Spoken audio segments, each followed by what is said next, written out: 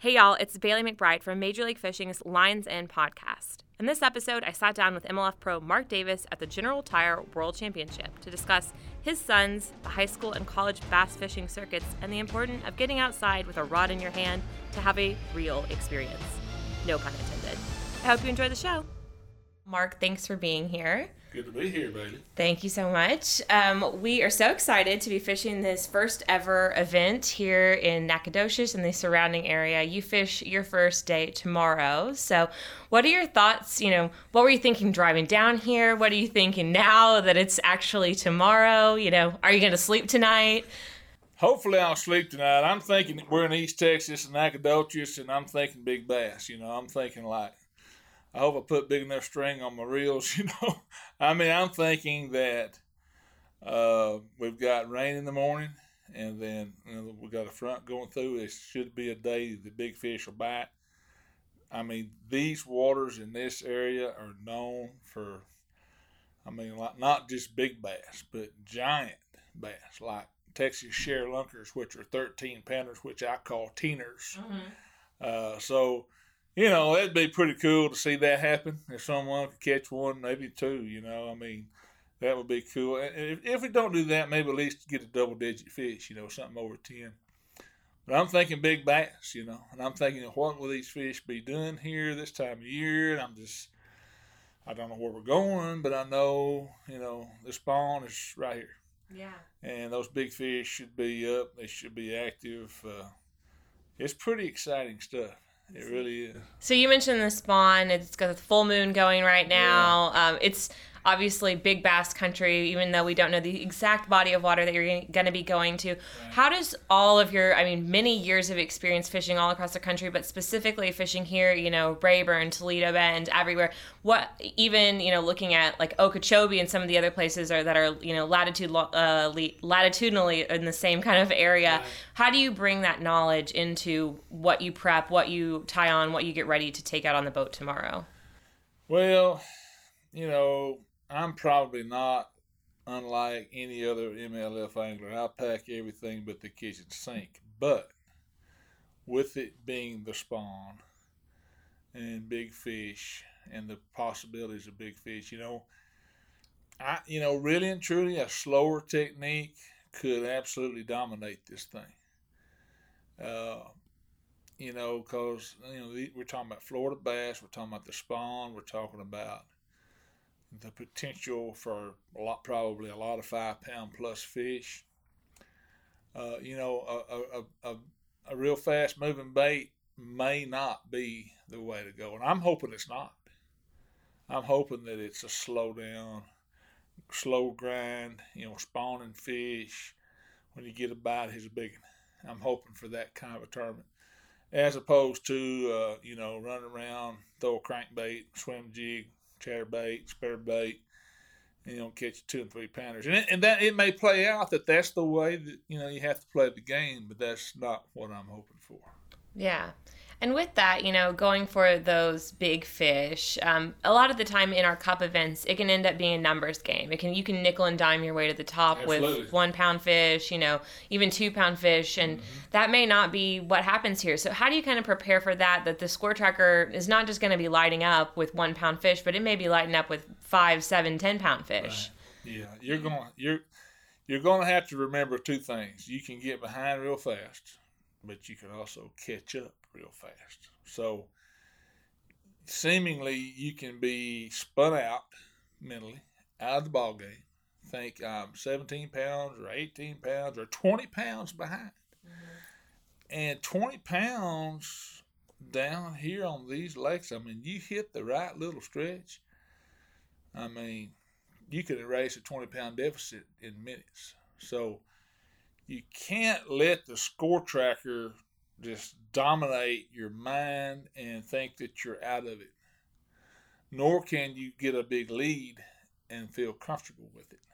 So that's going to be the difference, I think, in this event and some of the other ones that we have fished in the past, where it was a chore just to get a bite. You were happy with a bite. If it weighed a pound or 2, you were happy with it. And you just try to put another one together. And, you just keep trying to get a bite.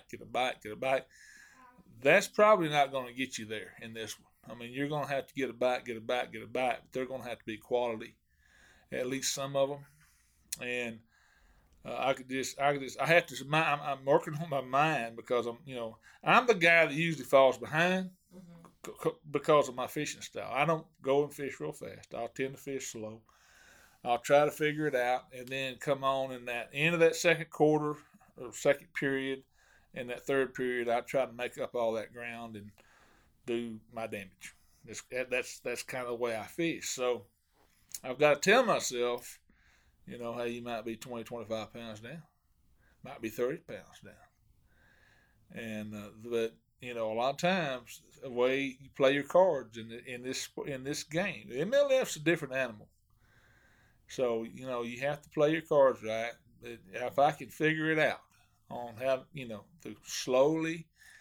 Here's the thing: you've got to figure out how to get the bites that the other anglers are going to overlook.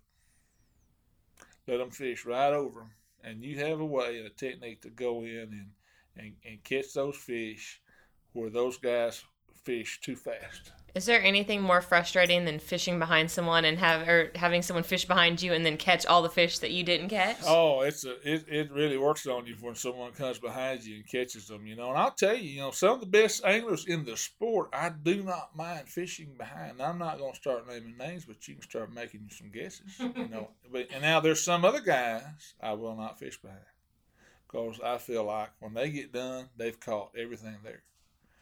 So, kind of knowing these anglers helps a little bit. Who is that up there? Well, it's Kevin. Well, okay.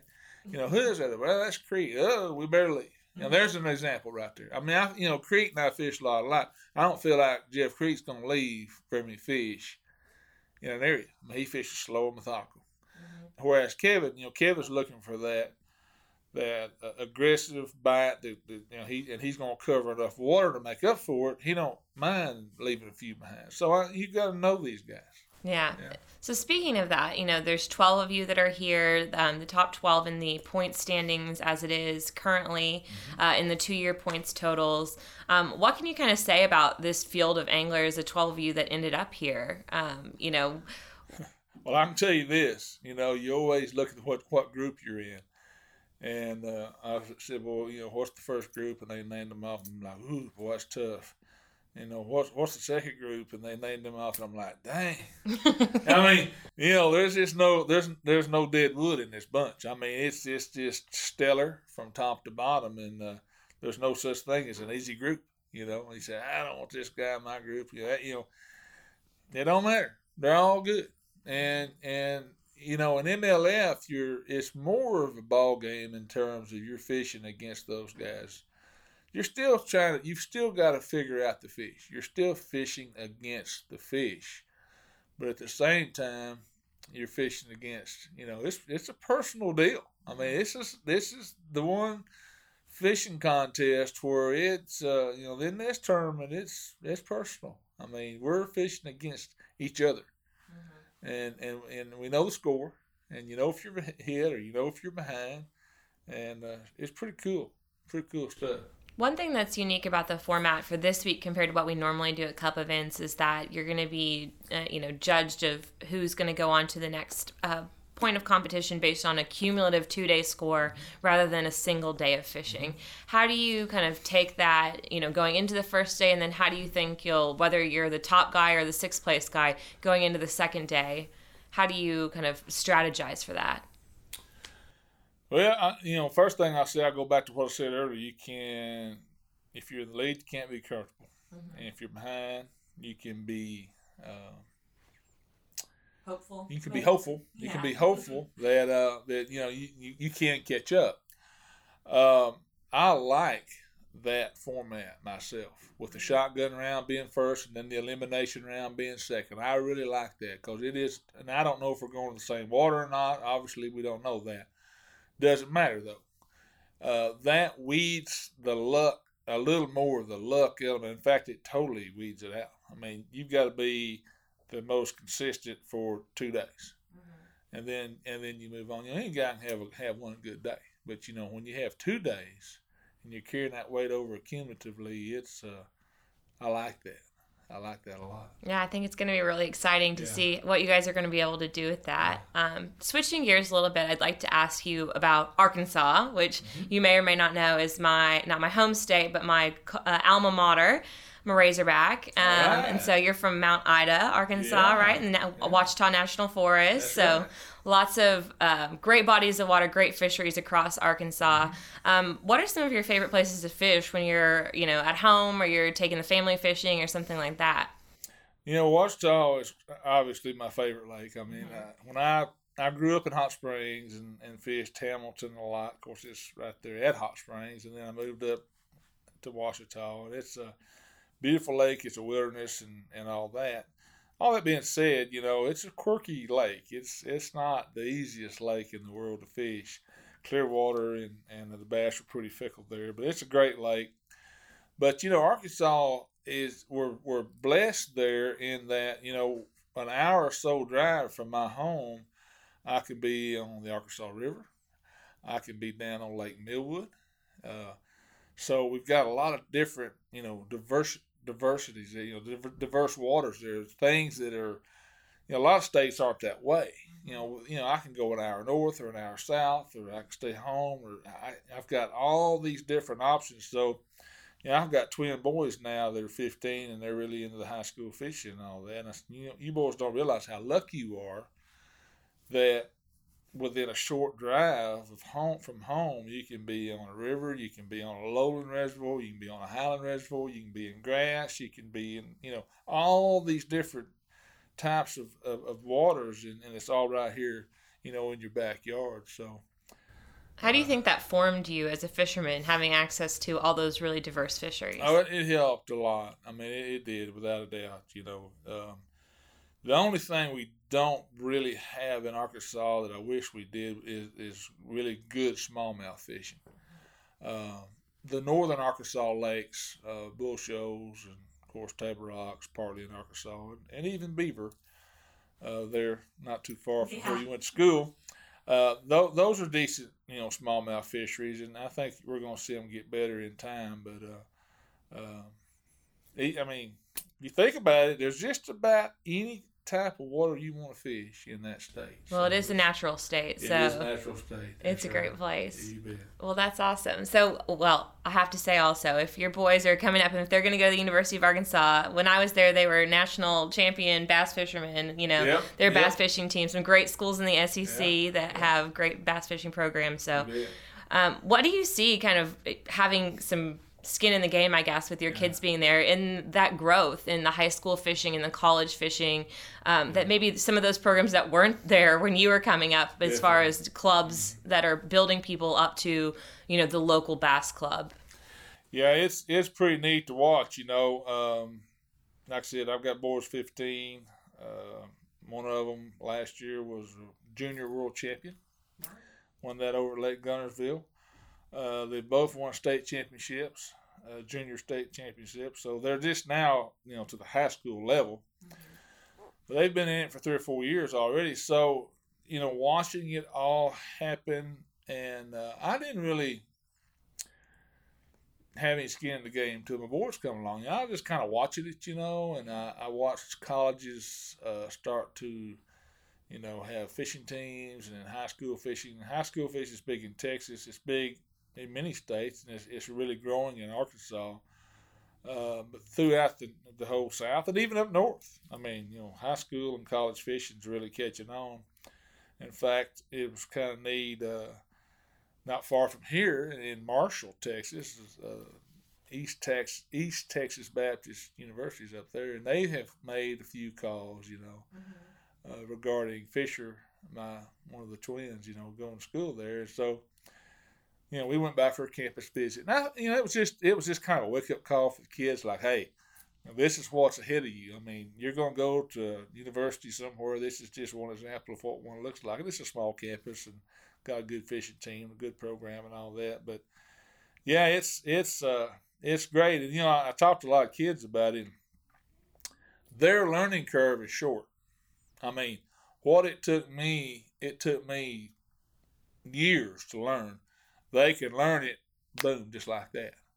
But they still have to to learn when and why and where to do all that stuff. So where they lack the experience, they have it in their head, and they've got it and they know about it, but you still have to experience it.